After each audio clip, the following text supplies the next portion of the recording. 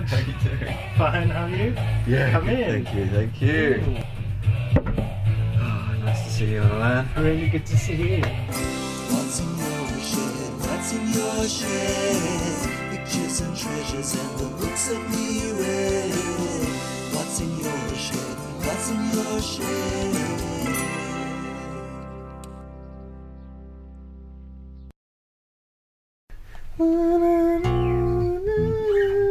I'd love to be in a Blondie covers band. You'd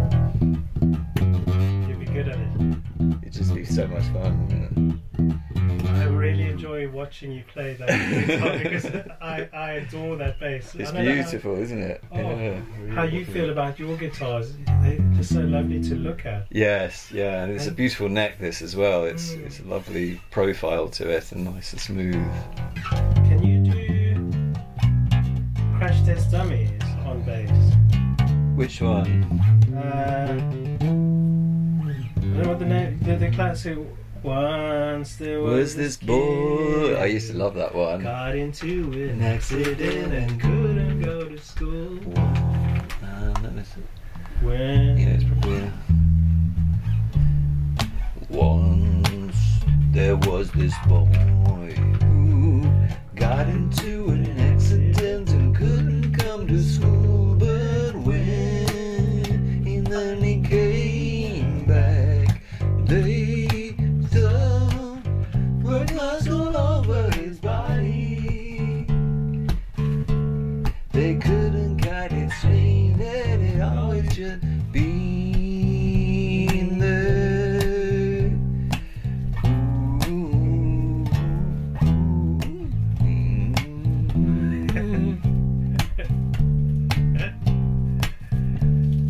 Do, do, do, do, do.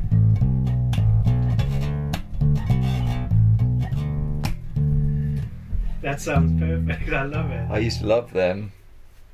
Yeah, I used to like them a lot. They were in a kind of natural successor to Talking Heads. And in fact their producer was Jerry Harrison on the second album from Talking Heads, so it was I didn't know a that. real family lineage thing.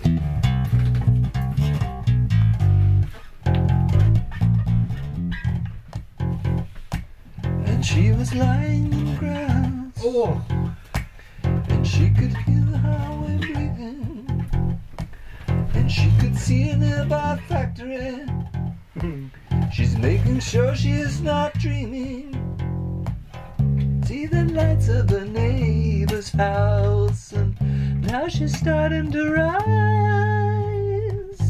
Take a minute to concentrate, and she opens up her eyes.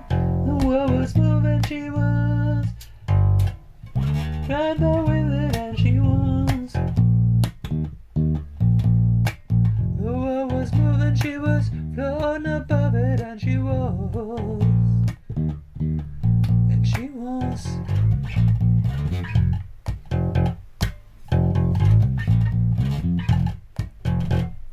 And she was drifting through the backyard, and she was taking off her dress, and she was moving very slowly, rising up above the earth, moving into the universe. And she's drifting this way and that, not touching the ground at all. And she's up above the earth. The world was moving, she was right there with it, and she was. The world was moving, she was floating above it, and she was. And she was glad about it, no doubt about it. Isn't sure about what she's done. No time to think about what to tell them. No time to think about what she's done, and she was.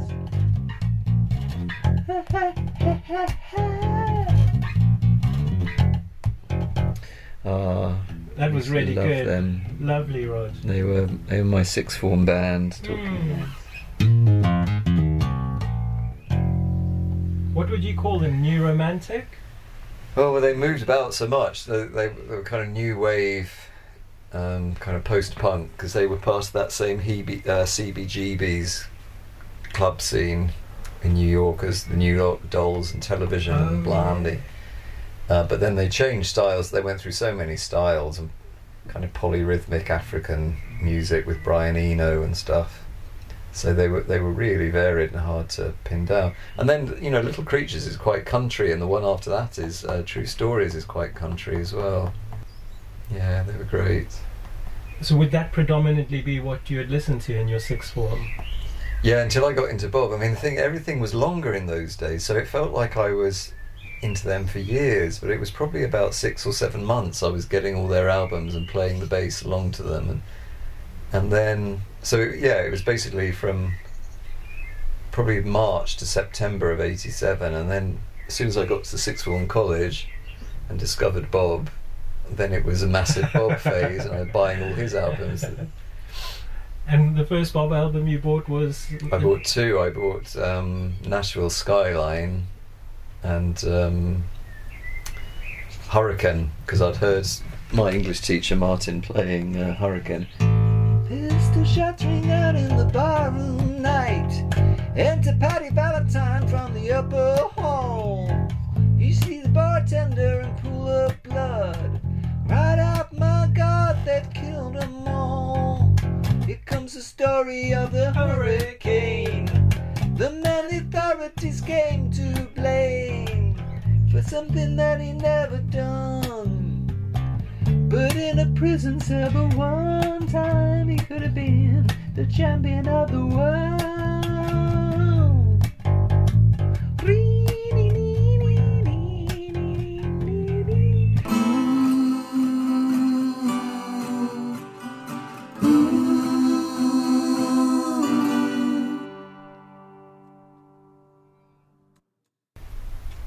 How do you feel when you listen to Bob? I've tried to work out in myself how I feel when I'm listening to music, and Bob especially. Do you feel like you lose yourself, or what do you think about? It's so weird because, you know how it is when you're 16, 17 and you're listening to music. You feel the music represents the feelings that you can't express, and you feel excluded, and you feel the music represents you, and it's so powerful, isn't it, that identification? And so because I have that with him, he was my person at that age. I mean, what better person could you have? And for me, that's Street Legal, and that the kind of Bob of Street Legal is a different person, really, from the one of the Rough and Rowdy Ways, although there's obviously bits of him still in. So it depends which one I'm listening to be honest. And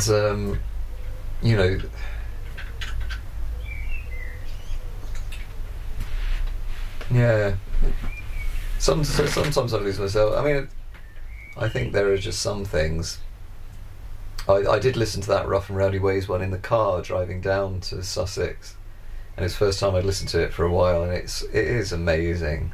It's nothing like anything by anybody. No one else could do it.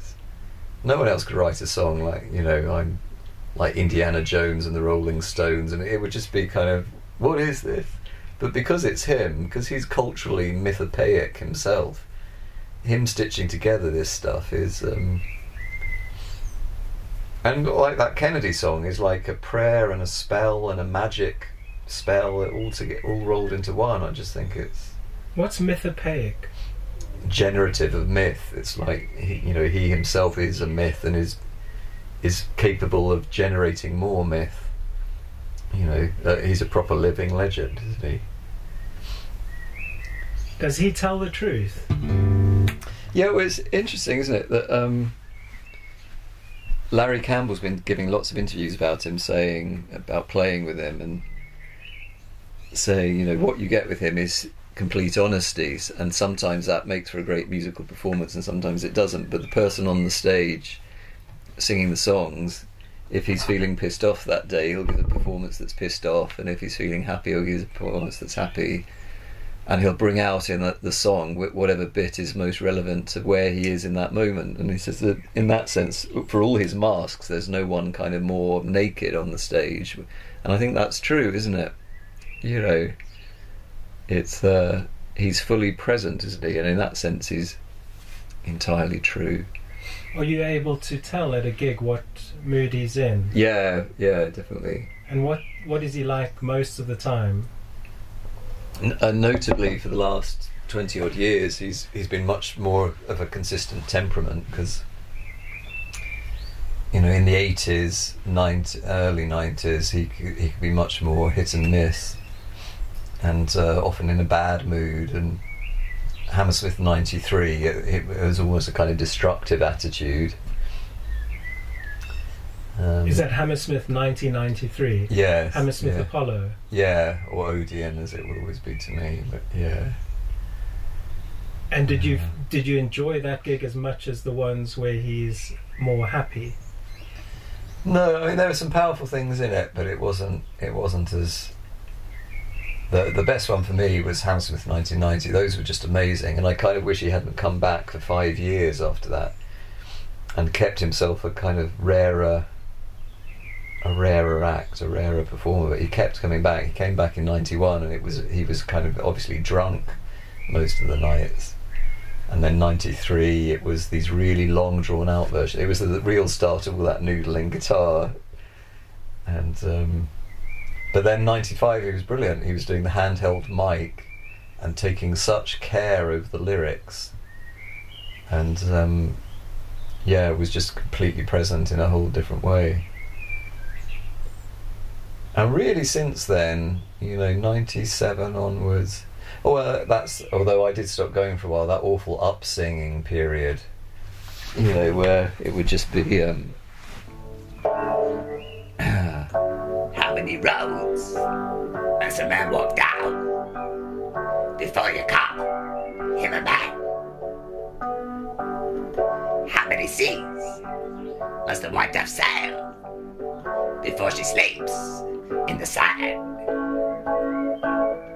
How many times it would all be just on that fly, just It's so odd, isn't it? Yeah. And yet now it's clear it was a deliberate way of singing, because obviously then he did all those Sinatra albums where he's singing smoothly and sweetly, and he's using that voice on the Rough and Rowdy Ways album. So I don't know, maybe there were a few years where he had a throat condition and he had to sing but it looks like it was bizarrely a conscious choice. God knows what's going on. It's incredible. That's why he's with a pay. Yeah.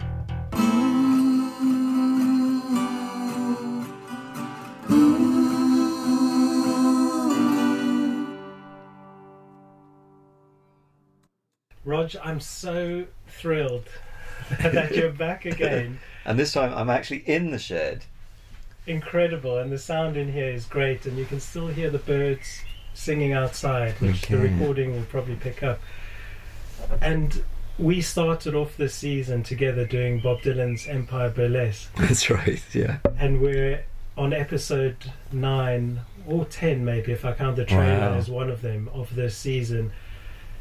And the timing's perfect, because I didn't want to push, but I knew I wanted to be with you again. I knew I wanted to do this. Is this the season cliffhanger? This is it. I've bookended it with you, Rog, and this is going to be the best episode. The stakes are high. The stakes are high. I've done my preparation. I always feel like this before a performance, that I wonder if it can live up to my expectations or to some of the other episodes. And then I think to myself, I don't think I can do that again. I don't think I can.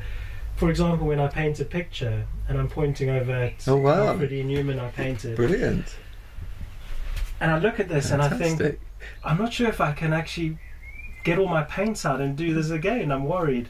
But you know what? Every time I get going, it happens. And we get there. And you told me that you would like to do a mixtape idea. Yeah. Can you explain a little bit more about your choice? I thought a mixtape idea would might go well with the theme, and that maybe various listeners will have done, have experienced the kind of mixtape experience. Although I suppose this isn't officially a kind of mixtape, because the one I'm reminiscing about today, the object I brought, the imaginary object, because it's long since destroyed, alas, was the first CD90 tape I had in my first mono tape cassette recorder, which I was given in Christmas 1980. And then I set about recording on the Thursday editions of Top of the Pops in those first weeks of 1981 different songs, and on that tape, so it was a kind of mixtape, but it was compiled by choosing the tracks I liked as they came up on Top of the Pops, and so I was kind of in the hands of what was being broadcast rather than entirely curating it, as they would now say.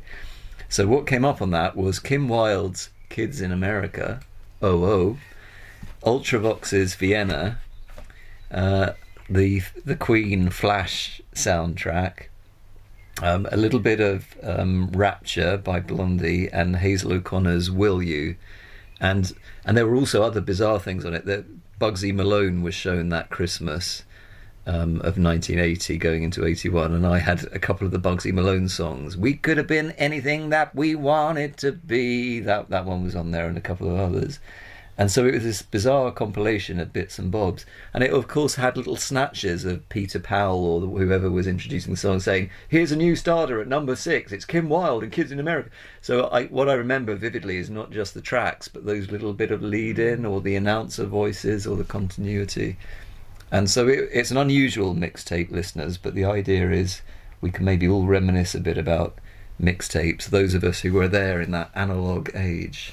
And mixtapes were from the 80s. I think the birth of the mixtape came around then, and it's when you could record things from the radio, perhaps. Yes. Snippets like that, or straight from the telly if that was on. Yeah, that's right. And you could put it onto a tape or a CD, and now digitally, I guess, you can probably do that. That's what we're doing right now. We're doing this digitally, aren't we? Yeah.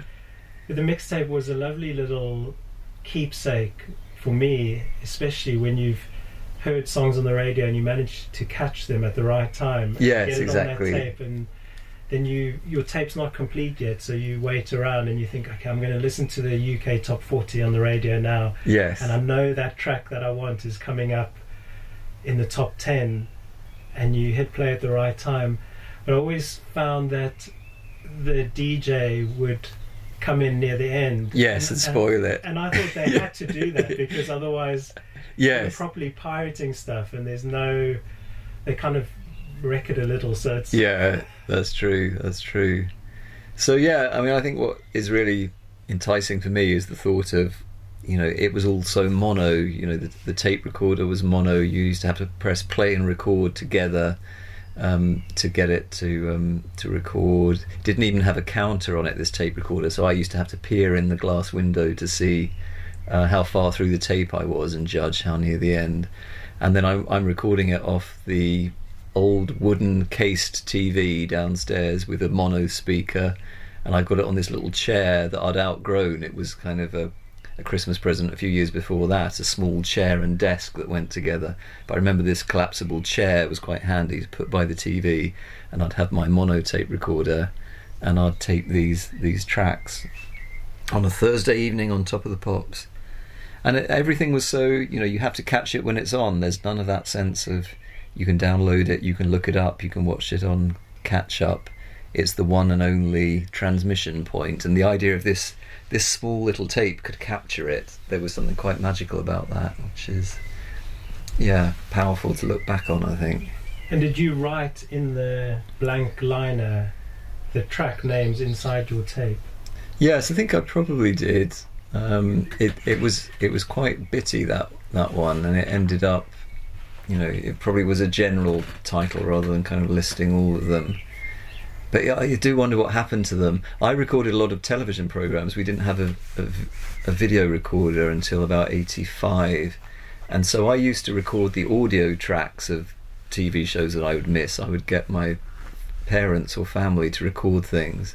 So Sapphire and Steel, the sci-fi TV show in the early 80s, It used to be on a Monday night, and that would when I used to get packed off to Cub Scouts to try and make me more manly, and so I would miss this sci-fi show, and come back and just listen to the audio track, which was often great because that you'd hear this incidental music and these dramatic stingers on the soundtrack. You could tell something dramatic was happening, but you didn't know what, so you imagine it. It was kind of more vivid as a result, really, for not seeing it. And for that reason, actually, I have lots of phrases that are ingrained in my head, and sometimes they pop into my mind, and they're from that same kind of era of 1981, recording things off the TV and playing them back so often that the phrases have gone into my head. So you would record the sound coming out of the TV in mono, yes, onto a tape. Yeah, which was also in mono. And again, I wish they'd survived, because then they'd have little things in the background, like you might hear my dog shuffling past, the family dog of 40 years ago, or you might just hear a car go past in the street. They're time capsules in their own way, aren't they, these tapes? I got a tape of my first university band rehearsing in Raymont Hall in Brockley at Goldsmiths College, and it's ropey old recording musically, but just to hear the chatter and people talking about their exams and hear people coming and going in the halls of residence and stuff, it's an amazing time capsule to think it's just compressed on this little tape that's been tucked away in the loft for years.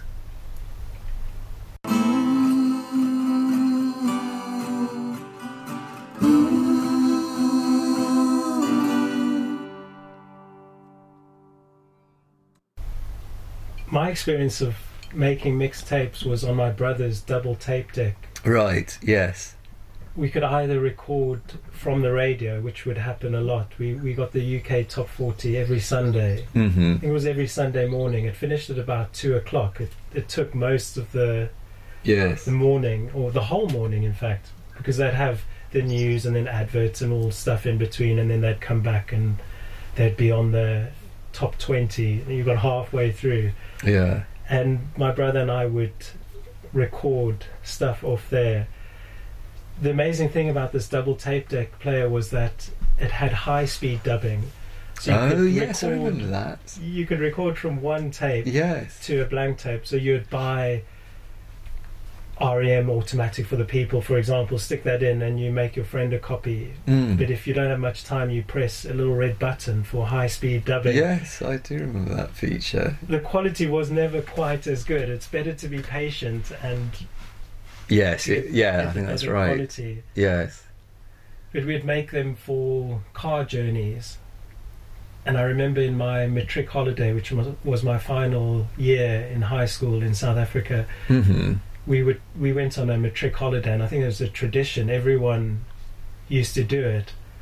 I think these days the kids go to an organised event instead of getting together with a group of, say, 5 mates, 2 cars, or go on the train or the bus and you meet down at the coast somewhere, you stay in someone's house, or you manage to rent a place, or whatever the case may be. And on the journey down we would listen to mixed tapes. Right.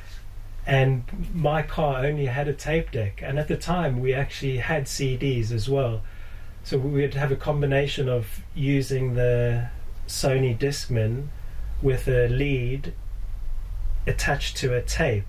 Yes, that's right. And that tape you could slot into the... I know, that stereo. seemed like magic as well, didn't it? That kind of device. I remember those. It's incredible. It would transfer the music from the CD onto a tape, and it would run in your car. Yes. And then the tape remains blank. Yes, I know. Because once you've done it, you can keep... It doesn't record onto it. No. And we would do that. The Sony Walkman would be on the floor in the passenger, or whoever was next to me I'd be driving. Yeah. My VW Beetle 1500 1969 model, which I was absolutely in love with. It was a pearl white colour, and it had this incredible Pearl Jam sticker in the back window, and each letter of the word Pearl Jam was separate, so when you transferred it onto the window and pulled the backing off, it would leave each letter like floating on its own. Right, wow. And we went down to a place called Ramsgate. That's south coast Yeah. of Natal. You've got the Indian Ocean, and you go Durban, and then you hit Amanzimtoti, Scottsboro, and you keep going south.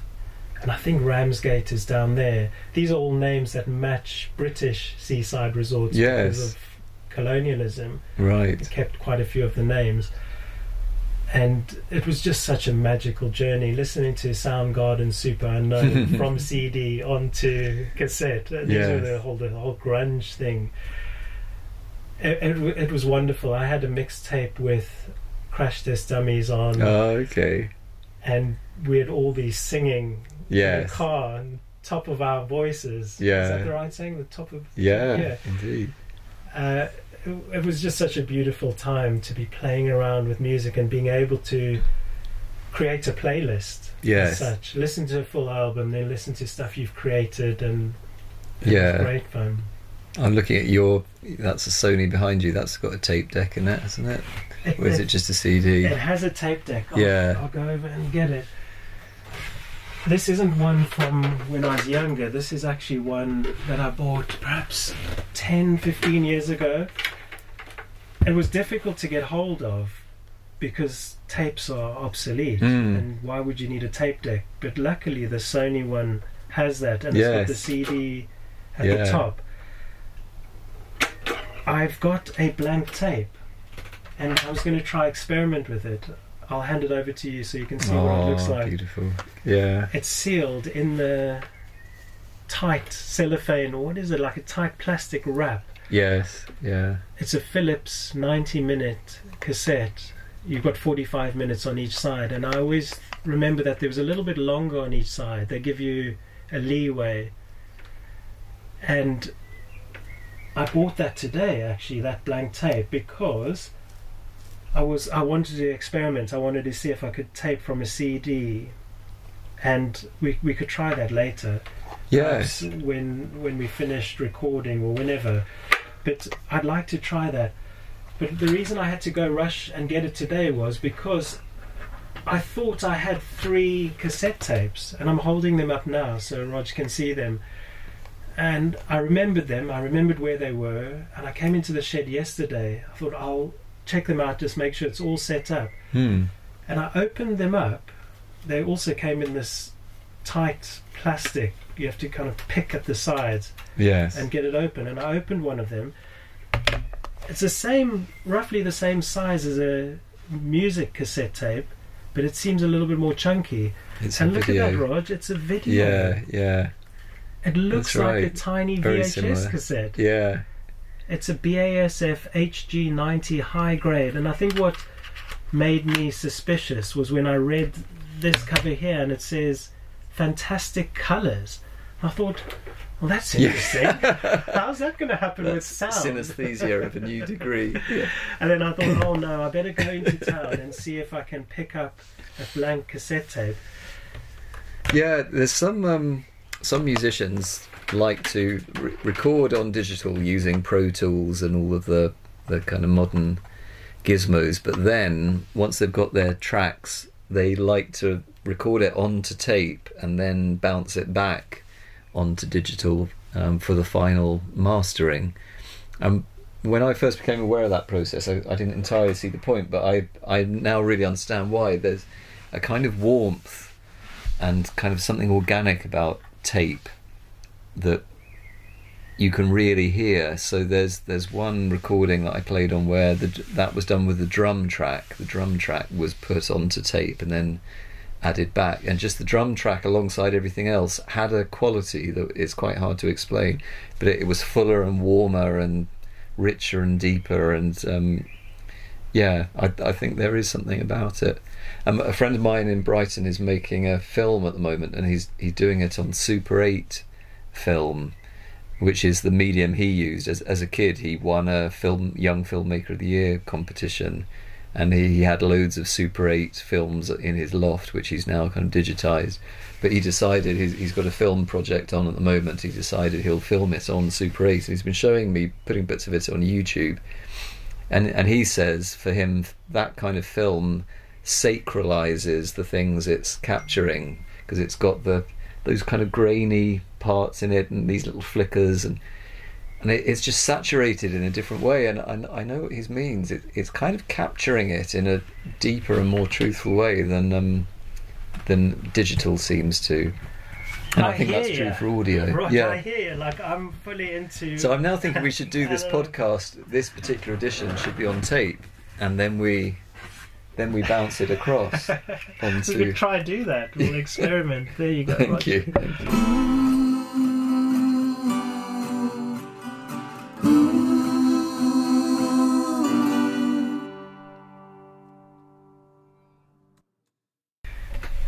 Rog, can you tell me a bit more about each of these individual songs that you've brought in? And I'm looking down at the singles. So I'm trying to think of the order that they were on there. I think probably...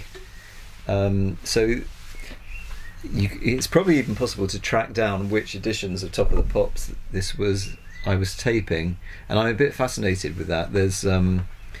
for train spotters like me, there's something called BBC Genome, where you can look up it's a whole archive of when things were transmitted on the BBC. So if you put into BBC Genome Kim Wilde 1981, it'll bring up the performances of Top of the Pops of which she appeared and things like that. So it's definitely in early January of 1981, and Kids in America was probably one of the first things on that tape.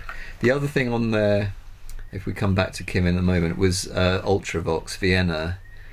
And what's interesting here is the way the music it captures other things I was thinking about at the time. So I was obsessed with the Titanic at that time, which hadn't been discovered at that point. So it was still this amazing shipwreck from history that had disappeared.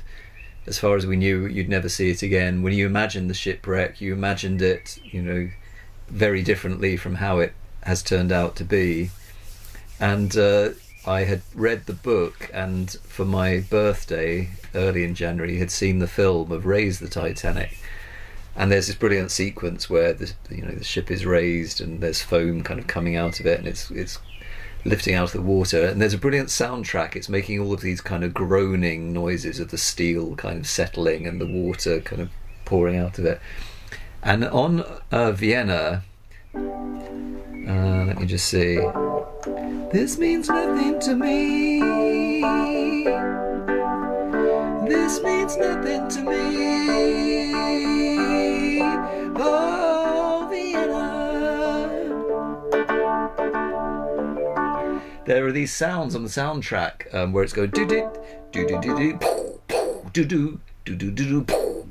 It's this low kind of tom-tom that's been distorted, and that was making me remember these kind of groaning noises of the Titanic coming out of the water. And so I always saw when I heard that song this kind of montage from Raise the Titanic. And again, I remember seeing that film and turning to the friend next to me. It's the raising sequence coming up, and I remember turning to him and saying, "Oh, we're only going to see this once." And again, it was that sense of it was unique. I didn't know it would be on TV 5 years later, and I'd be able one day to buy a VHS. And now I can look on YouTube and I can see the original, I can see digital remasters, and I can see home amateurs kind of recreating it. I mean, it's just amazing. If you told that kid then that you won't only be seeing it once, it'll be on demand in the future, he'd have been flabbergasted. But in a way, that was exciting. So to only think you're only going to see it once, you store it away, and then, as I say, hearing that kind of sound effect on the bottom, I was seeing the kind of hull of the ship coming out of the water to those noises in Vienna. So yeah, that was the impact of the Ultravox song. And interestingly, I didn't actually get into any of these bands with the exception of Blondie. It's not like I then bought a Ultravox album or sought out their other songs. And Kim Wilde, I mean, as it turned out, there is a bit of a motif in my musical taste for blonde chanteuses with attitude. Kim Wilde, Hazel O'Connor, and the amazing Debbie. But it was many years before I got more of her material. So these songs were very kind of isolated. It was the idea of I was liking it as a song rather than I was identifying with the band or Which is maybe a function of age. Maybe it's not until teenage that you kind of adopt a whole band or a particular artist as your signature. That Ultravox song is very anthemic. It's very, Yes, yeah. it's bold, it's big, it's experimental. And apparently it was performed at the 1985 Live Aid concert at Wembley. Oh, okay. And is that the one where Freddie Mercury did that incredible performance? Yes, yeah, I think it was. And that line, "It means nothing to me," apparently the lead singer, what's his name? Midge Ure. Midge Ure, Yeah. okay. Apparently he had written it, but there was a lot of romanticizing of a love affair in Vienna, Yes. and then he turned around and said, "It means nothing to me." Yes. That whole, how it had grown into this big something else. Yes. And the producer said, "Let's keep that line." And it, for me, that's the best line of the whole song. It means nothing Yeah, to me. yeah, exactly. Yeah, because it sounds a bit like denial as well, isn't it? Trying to persuade himself. But yeah, it's a lovely piece, and it's got those it's got strings on it, hasn't it? It's got that operatic feel to it. And I remember the video. I mean, the video was just right because it was January '81. I mean, it was bleak times and it was a dark winter. And the video is all kind of smoke and fog, and it's in black and white, and it was very atmospheric for the time. I think all of these were really. Apparently it was kept off #1 by John Lennon's Woman. Yes, I was really interested. I looked at the charts, and there was so much Lennon in there, and that's really interesting as well. You know, looking back and seeing these people whose importance you didn't fully appreciate at the time, and. So I remember seeing Imagine and Woman and Starting Over and all the videos of those and being a bit curious about him. But I hadn't, you know, as someone who then became a huge Beatles fan in later life, you know, it's to consider I lived through his assassination and remember it, its cultural significance was not fully present to me at the time. Yeah.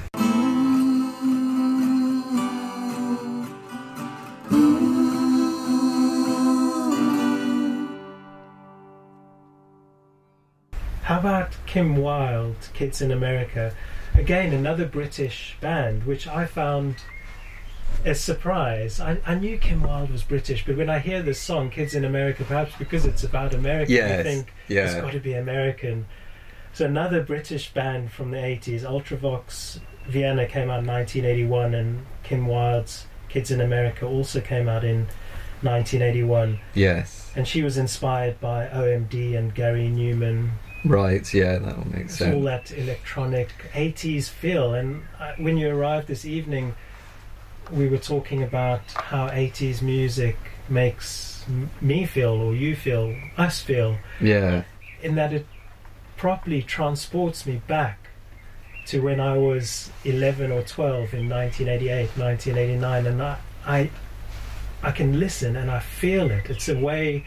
It's like looking at a photograph of us when we were kids. The music does the same thing to me. I get tingles. I'm getting tingles now in the back of my skull. But I get such tingles when you play this song. It is just incredible. And I know it's been covered by many people. Has it? Yeah, oh, that's interesting. Yeah. And apparently her father and brother wrote the songs. Yes, well, that's one of the other things I remember vividly. I remember my mother often would kind of hover at the edge of the room. There was this little kind of archway into the lounge, and she'd kind of be half watching and sometimes kind of half disapproving of modern music. But when she saw Kim Wilde, she said, "Oh, I wonder if that's Marty Wilde's daughter." And she had liked Marty Wilde, who'd been a late 50s rocker, hadn't he, in the Tommy Steele mould. So again, I can remember kind of comments, and it's all kind of tapestry of not just the music, but things people said and things around it. And I remember the set and what she was wearing. It was a good kind of feisty, surly performance. She'd found a good persona right from the start, I think. Do we want to? I'd love to. Do we want to relive a bit of? I would love to. Let's see if we can relive a bit of. I just need to clear my throat. I'll get a quick drink. I probably need my lyrics as well. Looking out a dirty old window.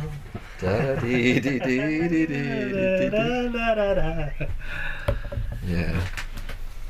You can bring the lyrics up, but you can't necessarily read them.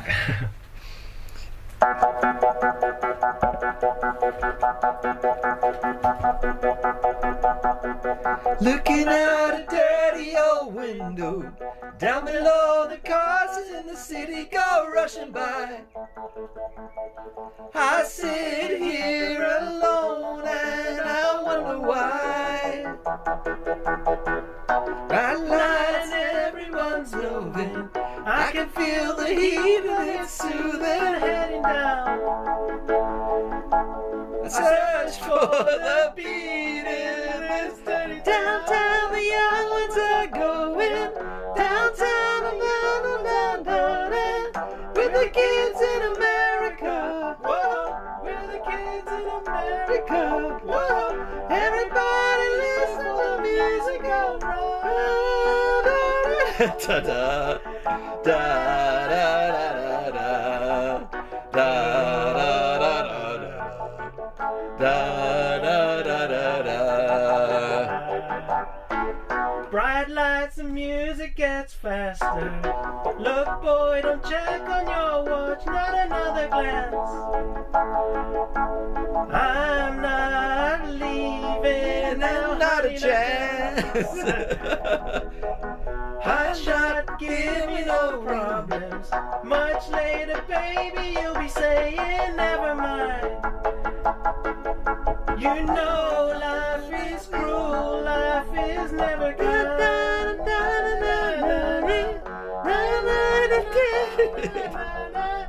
We're the kids in America. Whoa, we're the kids in America.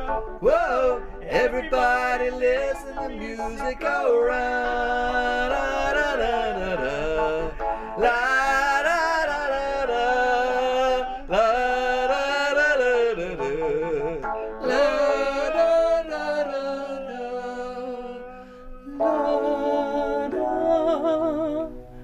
Thank you, Kim. Yeah. Thank you, Kim and Rog.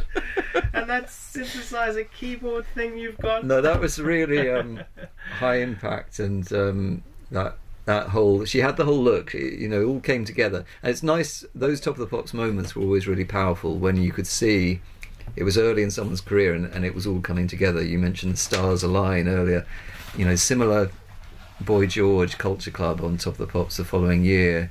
Do You Really Want to Hurt Me? It was clearly his moment. It was clearly, this is, you know, a moment of arrival. And she had that sense as well, Kim Wilde, with that song. Hot shot, da dee dee dee dee. Beautiful song. It got number 1 for 2 weeks in South Africa and Finland. Oh, okay. And it was number 2 in the UK charts. But when I read that it got number 1 in South Africa, I thought, that makes sense, because I distinctly remember this song, and I know people in South Africa that are listening will also hopefully relate and go, yeah, that song was always on. We heard it plenty, because if it reached number 1 in the charts, you would be aware of it.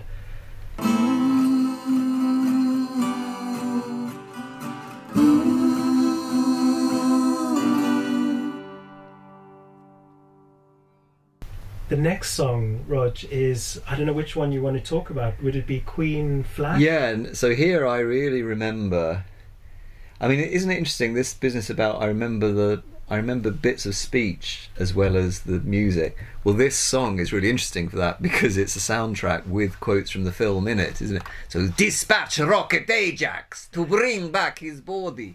And then, Flash, Flash, I love you, but we only have 48 hours to save the Earth. So again, all of the, what do you mean, Flash Gordon approaching? Open fire! All the weapons! And so all of, you know, that record is soundtrack and voice, music and voice all together. The most famous of which is, of course, Gordon's Alive! Now that's a great film, Flash Gordon, and I watched that with my dad quite a few times. Courage, you know this. Freddie and Brian May duet, yes, and Roger Taylor does the high harmonies, oh, okay, that makes sense. and John Deacon bass. Yes, But apparently Brian May plays all the instruments except for the rhythm section. But what does that mean, except for the rhythm section? Bass and drums, yeah. Oh, bass and drums is rhythm. Oh, Yeah, that's good. yeah, I play bass and I Yeah, didn't yeah, even you're know. part of the rhythm section, yeah. And apparently there was a grand piano with 97 keys instead of 88. Oh, wow. And Brian May's homemade red special electric guitar. Oh, Apparently it did something to the octaves or the sounds. I don't really know the technical details, but to have 97 keys, obviously you're able to make more sounds, aren't you, if you've got that many. And yeah. you've got #1 in Austria. Oh, okay. It makes me want to see that film again, because I don't think I can have watched it from start to finish since I saw it originally. But yeah, so I remember that vividly, and I can remember the announcer or the Top of the Pops presenter coming in over the end of it, and I can't remember exactly what they said, but you know, they kind of cut it short, and so that was part of this tape. So this tape had captured all sorts of bits and bobs other than the songs themselves, and of course it was my first one, so I can remember listening to it kind of over and over. I probably only had one tape with it. Well, I had two tapes. I had that blank tape, and I had Hazel O'Connor's Breaking Glass, which I still have. Thank God I've still got that, as my first ever tape, which has the song on it, Big Brother, which goes, "Our big brother's got no heart. When I get my chance, I'm gonna kick him up the Our big brother's got no heart. When I get my chance, I'm gonna kick him up the arse. I remember playing it, and my sister going to my mum and saying, "That tape you bought, Rogers, says the word arse on it." And me saying, no, and me kind of bluffing and pretending it said something else in case they confiscated it. I think in that era, you probably could have had a tape with worse language on it, but there you go. I was listening to a CD in the car. What was it now? Live, the band called Live, which is always very difficult to look up because you type in Live, Yes. and then you get all sorts of Wikipedia stuff about Live, Right. and then live gigs, live acts. The band's Yeah. called Live. And the album I was listening to was Secret Samadhi. I think that's the correct way to pronounce it. I've actually got a live stick on my acoustic guitar Oh, wow. from back in the Yes. day when I listened to them more. And there's a song in there where they say fuckers. And Ralph is in the car and he's heard it a number of times, and I keep really quiet. I'm not sure if I should skip it or try and Or catch it cough at before. that moment. Hay fever. But it's okay. I think, you know, if it's done Yes. nicely and artistically, people may argue that you can't do that. You know, swearing is vulgar and horrible, but sometimes it works. Yes, yeah.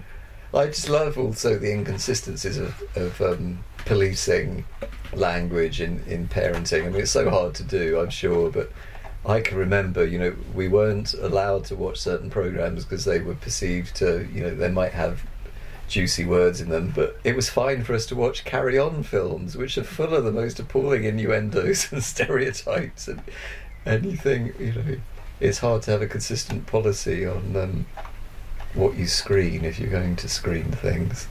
Maybe it was even harder then, I don't know. And who decides? Yeah. That gets very political, Yeah. doesn't it? When Well, there's a status quo and what's acceptable it was and quite what's a firm line about whether you could have the TV on in my house. The parental finger would sometimes just turn it off if it was supposed to be something unsuitable.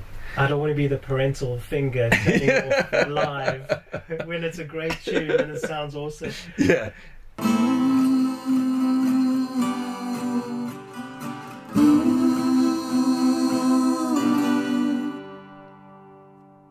Should we talk about Blondie? Yes. Or would you like to do the other one? Yeah, no, let's. Well, I could say a little bit about Hazel. Yeah. I know you don't know Hazel, but this record, listeners, I think is probably one of my first records. It's either this or OMD's Made of New Orleans, and I think it's probably this, which was bought in Horsham Market for 85p. And that's the copy you're holding right there, the one you had. Yes, yeah, and it had come from the Mile End Road. So somebody in in my hometown must have got it from there. And it's a Hazel O'Connor song, which you would know.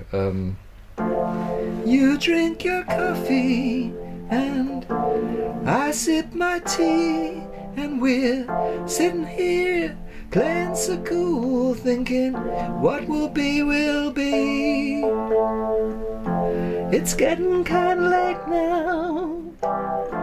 I wonder if you'll stay now, stay now, stay now, stay now, or will you just politely say goodnight? Oh, right. It's a That's beautiful song. lovely. And Stay now, stay now. Oh. I think that song was probably why my parents bought the album for me, because then that's a beautiful kind of love ballad, and there's a sax solo on it, and my dad liked that. And of course the other song was Eighth Day. He said, behold what I have done, I've made a better world for everyone. And that was a much more punky song, and they wouldn't have liked that one. But I think because it was an unusually kind of diverse album and it had this ballad on it that was much more to their taste, that's why they got me it, which was great, because that tape I played endlessly. So yeah, she was on Top of the Pops singing this, and Breaking Glass was again this kind of mythical film. My older cousin had been to see it. I remember asking her what happened in it, and it was probably an X, and I was 10, so there's no way I was going to get to see it, and I didn't see it I think till I was 15 or so.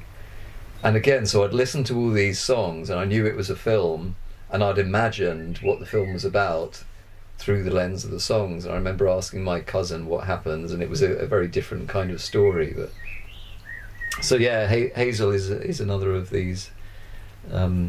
Well, she was then blonde. She's often not been blonde, but these kind of feisty blonde chanteuses with plenty of attitude and I totally powerful get that. diva quality. Yeah, I love Kim Gordon from the Pixies. Right. She's not even the lead, I think.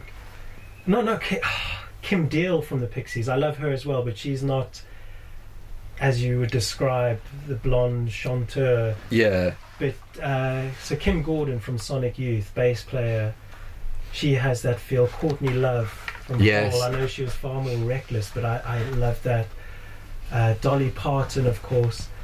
And I've got a little secret, or someone that I really love that I think fits in with this, Right. and it is Miley Cyrus. Oh, okay. Yeah. She's got, I think her godmother is I just Dolly? say it, Dolly Parton. Yeah.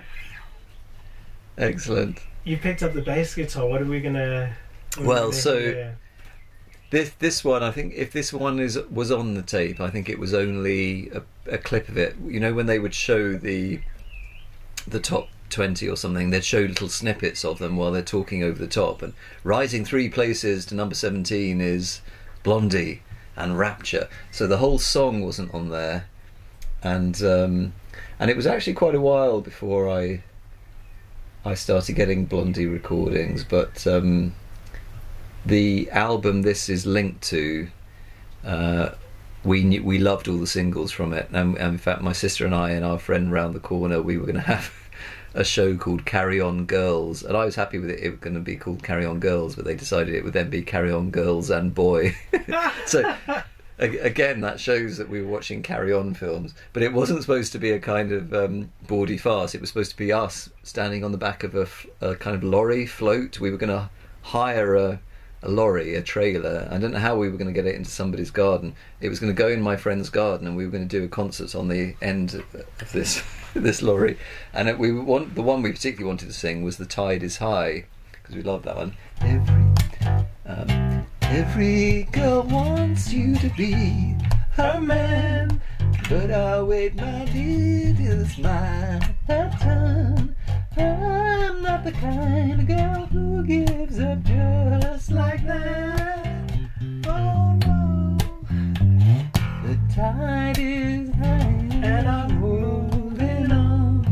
I wanna be your number one.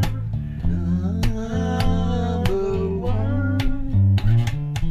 Number one.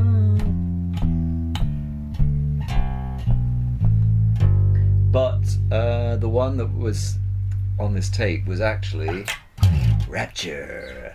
Rapture is from the album called Auto American Yeah. in 1980, and the single was released in 1981. The first #1 US single to feature rap vocals. Isn't that amazing? And on top of that, it was the first rap video ever broadcast on MTV That's right. by Blondie. And only 2 nights ago, she was in Hyde Park performing it and still doing that rap at 74. So What, 2 nights ago? yeah, 75 actually.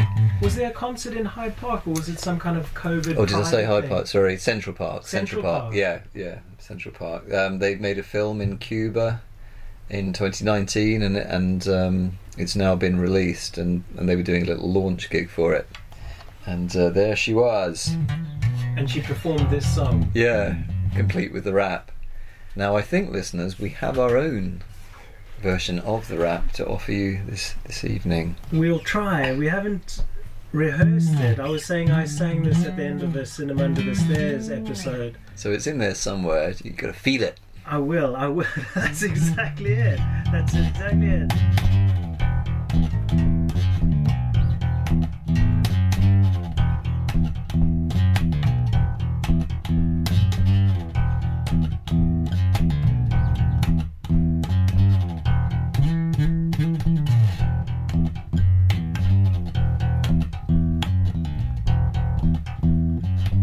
One, two, three, four. That's everybody's fine.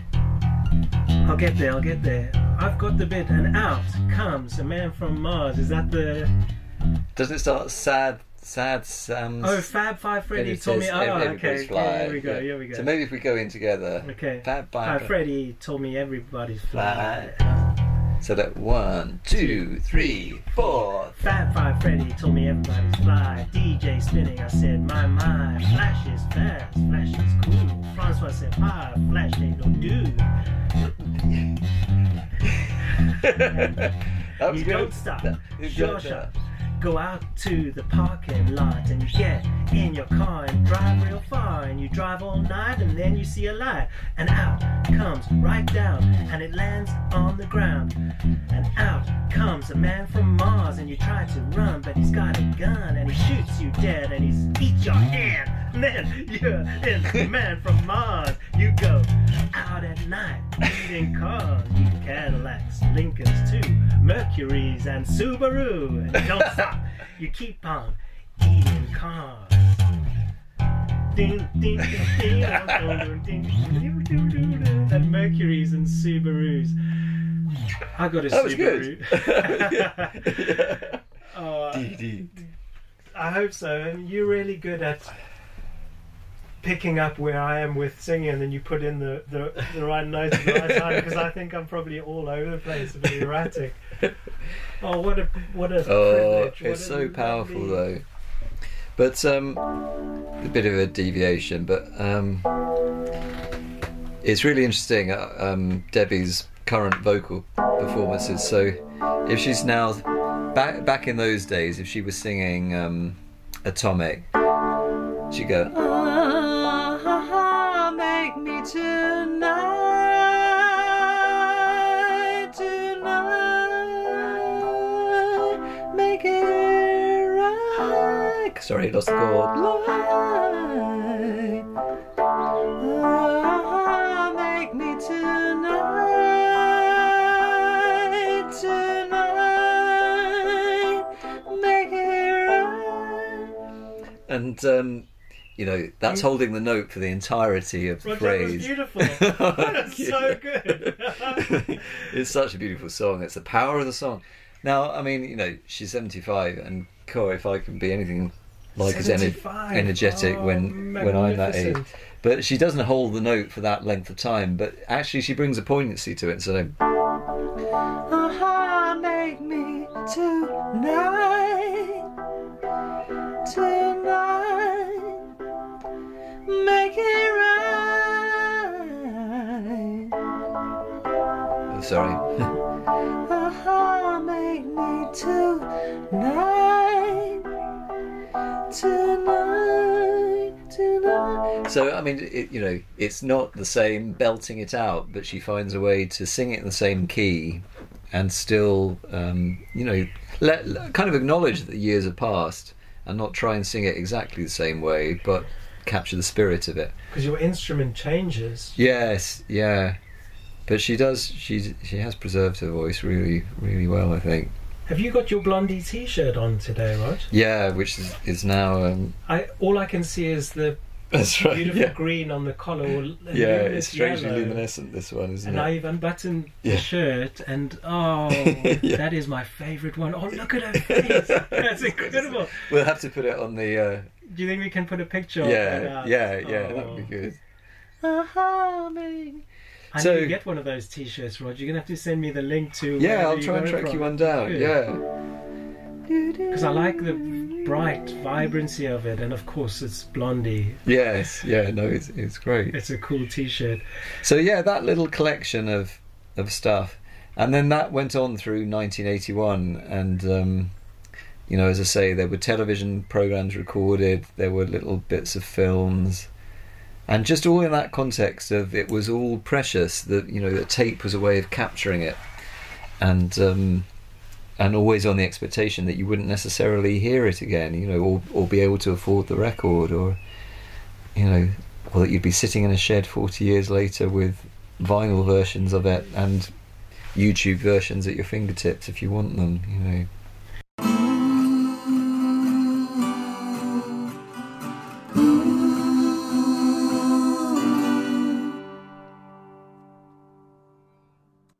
So you had someone to share that joy with, and to Yes. bounce ideas off. I think that's such a lovely thing, and this is why I'm enjoying this season so much, because we get to talk about music and how we interpret it and what we see and how it makes us feel. I listen to music on my own, but I definitely love sharing it, and even if no one comments, I know it's going in. Whenever I can, I put a record on inside the house, and I'll be cooking or something and the record will be on. Today I put Fine Young Cannibals on, the raw and the cooked. I've actually got it here so we can listen to it a little bit later. Ah, great. And Yes. I was so happy to hear I'm not the man I used to be, and she drives me crazy. There you go. Drives me crazy. Like no one else. Drives me crazy, and I can't help myself. He's got such a distinctive vocal style, hasn't he? I think that's Oh. great. They've got a version of Suspicious Minds, and they're caught in a trap and walk out. Because I love Yeah. you too. It's hard.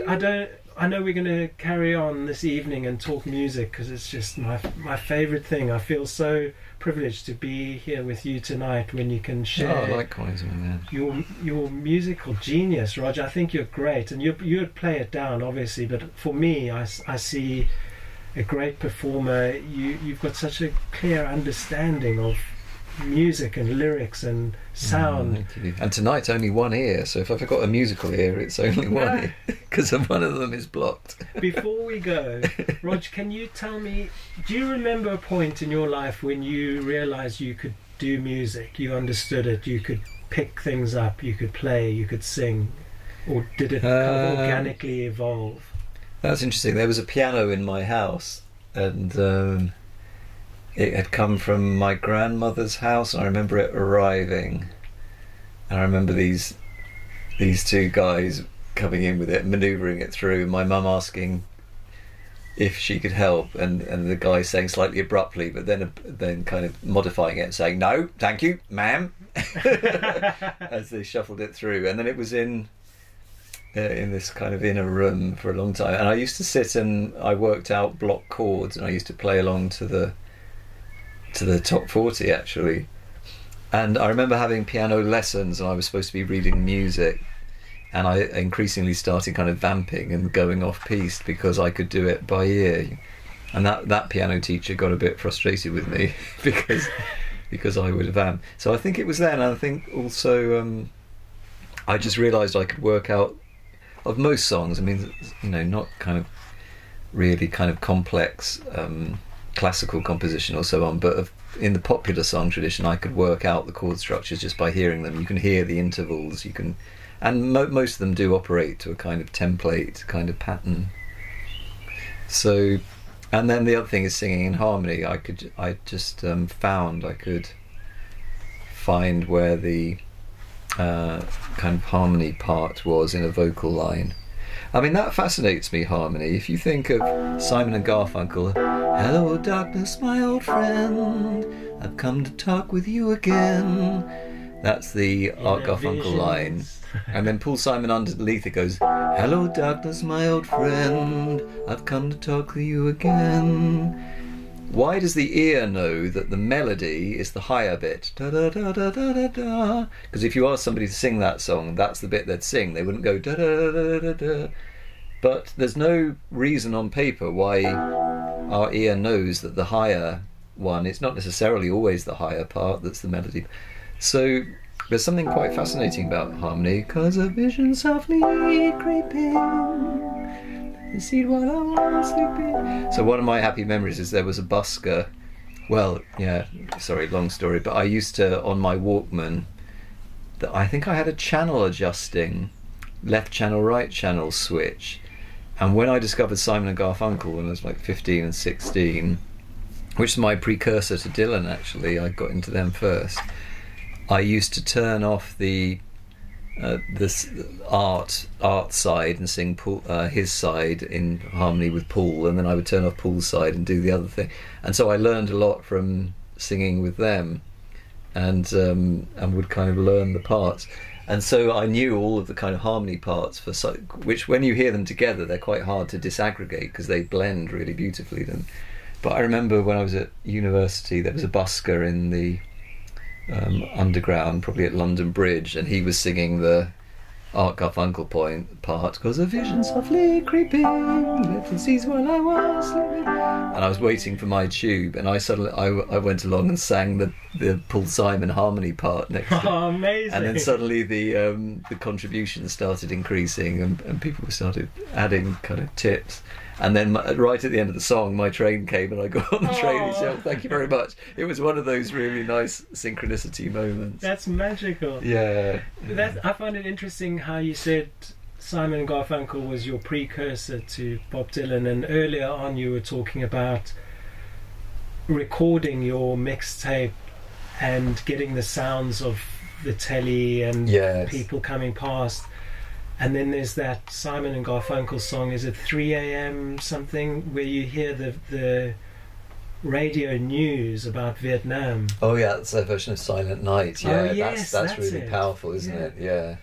President Nixon said that unless there's such and such by next Tuesday, that's really powerful. I like that. I was thinking about that earlier when you were talking about those other sounds, and I'm glad that came up again. Yes.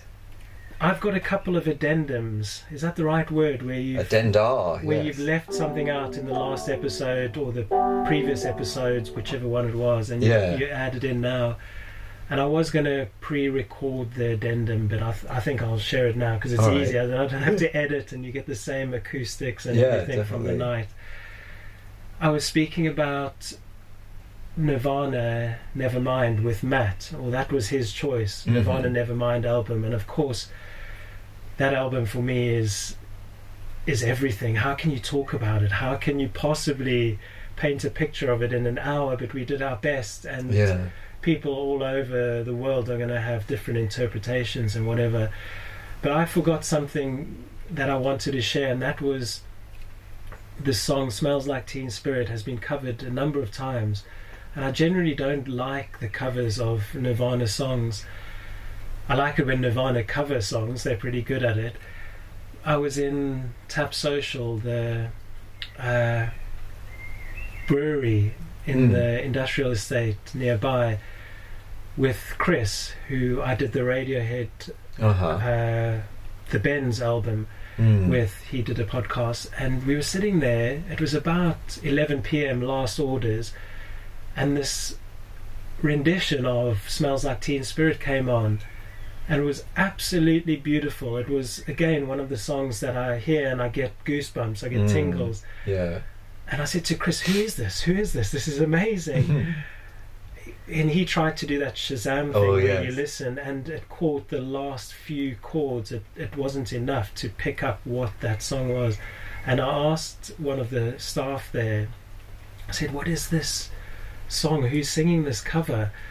And I was hoping she would turn around and go, yeah, it's this, because you'd think that that's their choice of music. Yes. They had put on a playlist that you can get off Spotify or whatever. Right, yeah. But I was hoping it was the bartender's choice. But anyway, she went and checked. She went back behind the bar and checked, and she came and she said, and as she was walking back, she had started the song again because she knew Chris and I loved it so much. And she says, it's Patti Smith. Oh, wow. Okay. And I was so excited. I said, yes, of course. Yeah, fantastic. What a beautiful punk heritage. Like, it's just stunning. So if you do get a chance, great. Look it up. Patti Smith, Smells Like Teen Spirit. It's incredible. That takes us back to Dark Eyes and the first episode as well. Yeah. Indeed. Proper bookending. The bookends of the season. Yeah. And then finally, the final addendum was in one of the episodes. I did a Dinosaur Jr. episode. One of my favourite bands. I like to say my favourite, but I love them so much. And I decided to do that episode on my own because it was very personal, and I share a lot of personal details, but it was one where I thought, well, I'm going to do this one on my own.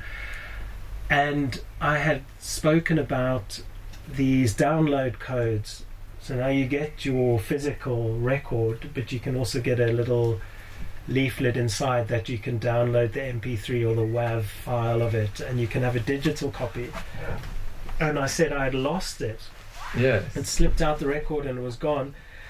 And I lost my Radiohead Benz one. Oh, no. And I said, I love looking for things because I know they're somewhere and they've got a little life of their own as they're sitting in that closet or in that drawer somewhere. And I kind of imagine what that item must be feeling like as it sits there. Yes. Obviously, it hasn't got feelings, but you know what I mean. It's a bit of an imagination. Yeah, no, I do that. Well, that's fascinating that you do that. And I can't. I don't know how really best to describe it, but they are found. Yeah, okay. They are found. They were on the printer. I'm pointing over to a printer, and there's a scanner. It's an old school printer scanner thing. And for some reason, they were on the scanner section, and I don't recall trying to scan them or anything. And Jo came into the shed to do some printing, and she lifted it up, and I wasn't in here at the time, and she found them. Right. And then she put them on my desk, which is behind me right now, and I came in to start work, and they were there. Right. And I knew Jo had found them, and I knew she wanted to surprise me. And now I have the downloaded copies, which is nice because you can take your music out with you, on the skateboard, on a walk, on your bike or whatever, but they are found. And my mom actually said to me, you've got to mention that you found those because I didn't know if you had found them or not. And I said, yeah, Mum, I found them. She said, well, tell them you found them. So there you go. Oh, brilliant. Rog, thank you so much. This has been wonderful. No, it's been great, thank you. And hopefully, maybe you'll have some other mixtape themed episodes with folks who maybe some folks have actually still got theirs from years ago and want to kind of talk through them. I think you brought a lovely idea forward, and you sent me that message with the idea, a voice message, which I loved so much. And how could I say no? Let's do something else. I mean, you were open to something else. Obviously, we were going to do another Bob album. We were going to do Mercy, which could still follow. But I'm so enjoying this mixtape idea. And thank you, Rog, as always. Your jingles and your intro and end tune of this podcast. Every time I edit, I hear your voice, and I just think I'm so privileged to be living so near to you, and we can spend these wonderful evenings together. Thank you for having me. And I think next season we probably need to feature The Sun Goes Down, Another Dreamless Night. You're right by my side. You wake me up, you say it's time to ride. In the dead of night, strange canyon roads, strange look in your eyes. Shut them as we fly, as we fly. Stark Hollow Town, Carson City lights. Baby, let's get high, spend a Johnny's cash, hitch another ride. We laugh until we cry, you say you go fast, I say hold on tight. In the dead of night, dead of night.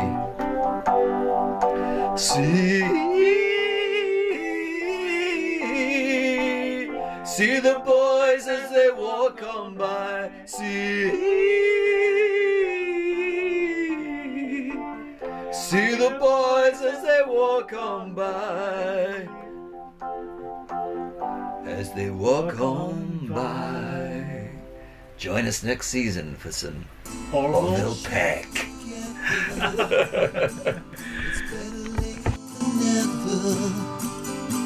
We're winding back the time clock. We'll open up the strong box. What's in your shed? What's in your shed? Pictures and treasures and the books that we read. What's in your shed? What's in your shed?